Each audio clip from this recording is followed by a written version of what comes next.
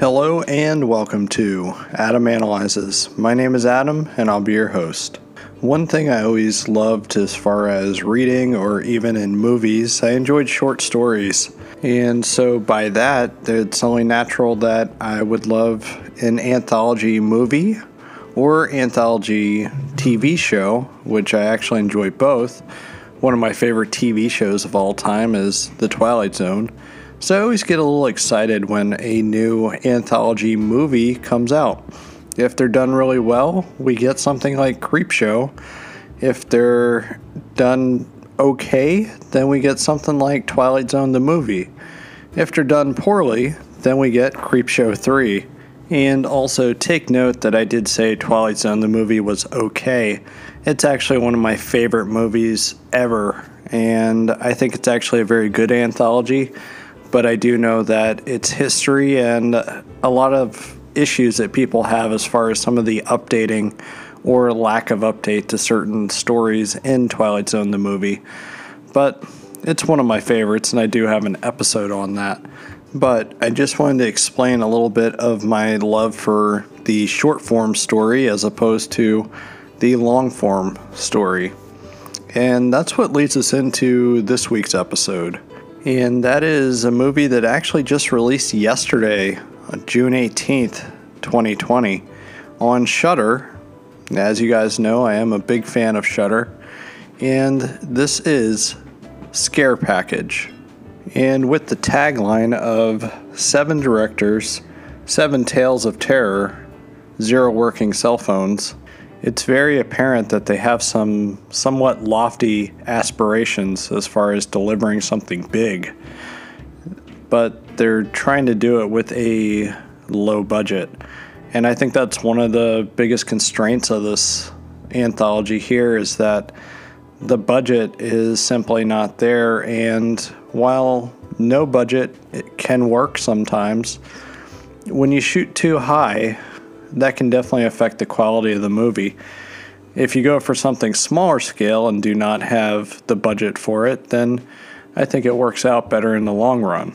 But before I get too far into that, I think I should go ahead and simply just say what the movie is about. And I'm actually going to be getting this from Internet Movie Database because it's awfully tough to really narrow it down to what the movie is actually about, considering it is an anthology film.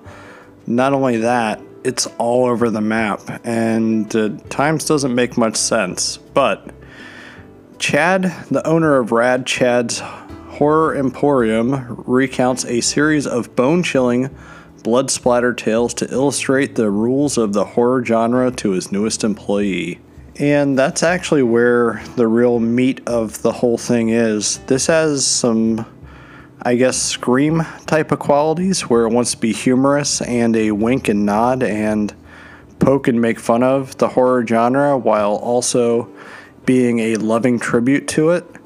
And sadly, it doesn't reach any of that. It doesn't work really as a spoof, and I don't think it really works as a tribute to the horror films of the past. We have these 7 stories. I'm not going to go into all of them as far as what they're actually about, but we have the 7, and they're titled Cold Open, Rad Chad's Horror Emporium, One Time in the Woods, Mr., Girls' Night Out of Body, The Night He Came Back Again, Part 4, The Final Kill, So Much to Do, Horror Hypothesis. Out of all of those, I think the only one that I really had some fun with was some of the things in the Rad Chad's Horror Emporium, and also the story One Time in the Woods. And I'm going to say Horror Hypothesis was actually pretty good too. Had a cameo that I wasn't expecting, and it seems like this episode is releasing tonight. Well, today, Friday, and well, Joe Bob Briggs is hosting his last drive-in on Shudder tonight, and I believe this is going to be one of the movies featured on it. And so I actually think the Joe Bob Briggs cameo in Horror Hypothesis is actually a lot of fun. And that's what I want to get at here with this whole thing. All of these stories, it feels like they're all half-baked, and I find that happens with a lot of horror anthologies. they're focusing on being funny and not really fleshing out a story. They're like, all right, well, we got this, 10-minute slot. We need to make a movie quick. Well, that's fine, but your movie needs to make sense, or it needs to actually tell something that's compelling. And a lot of the stuff here doesn't really work, in my opinion. As a matter of fact, I would love to actually just cut most of the anthology stuff out and just have Rad Chad's Horror Emporium go right into Horror Hypothesis and make a movie like that from there. I think that would actually be a more entertaining movie. This movie is 107 minutes long, and at 107 minutes long, it feels too long. Maybe because of the amount of stories that's presented here, maybe that actually affects it where it feels like it's dragging. I don't know. But I do know that the movie felt like it had a definite drag to it, and while I enjoyed some of it, I didn't really have a good time with it. I think maybe if you would see it in some sort of low-budget theater like Room, maybe it would make a better viewing experience and would actually be more fun. I mean, I really did have fun with the one story, One Time in the Woods, and that was only because it was ridiculous and bizarre. You had a guy that slowly devolved into some kind of mush. He bit a girl, and then she dissolved into mush too. And then you had a killer in there as well. And, well, the killer actually threw a rock at a guy, and his head exploded. It was absolute chaos and ridiculous. The special effects were pretty poor in this spot, but overall it wasn't too bad either. It was actually kind of fun. One thing I was actually surprised about is the fact that the movie had no actual star power to it. Outside of actor Noah Segan, who you may know from the movie Starry Eyes, Looper, I believe he was in Knives Out, seems to work with Rian Johnson quite a bit. He was also in Cabin Fever 2 as well. I was surprised to see him here, but it seems like he takes a lot of roles. Hey, as he should. He's an actor and needs to make money, I get it. But outside of him and Joe Bob Briggs, you really didn't have a whole lot of anybody. At least the other Shudder anthology that was released, I don't know if it was released last year or this year. I did buy the Blu-ray and I was not a huge fan of it either. It was called Nightmare Cinema. At least that one had a little bit of star power to it because you did have actor Mickey Rourke and Maurice Bernard, known as Sonny Corinthos from ABC's General Hospital. So at least he had some people that you've seen before in that one, and I think it might have been a little bit of a bigger budget. However, it doesn't necessarily make it a better movie. I think I actually preferred this over Nightmare Cinema, but I mean, they're both kind of middling anthologies to me. There were two absolutely awful stories of this anthology, and that was Girls' Night Out of Body. I thought it was ridiculous. It was about cursed candy.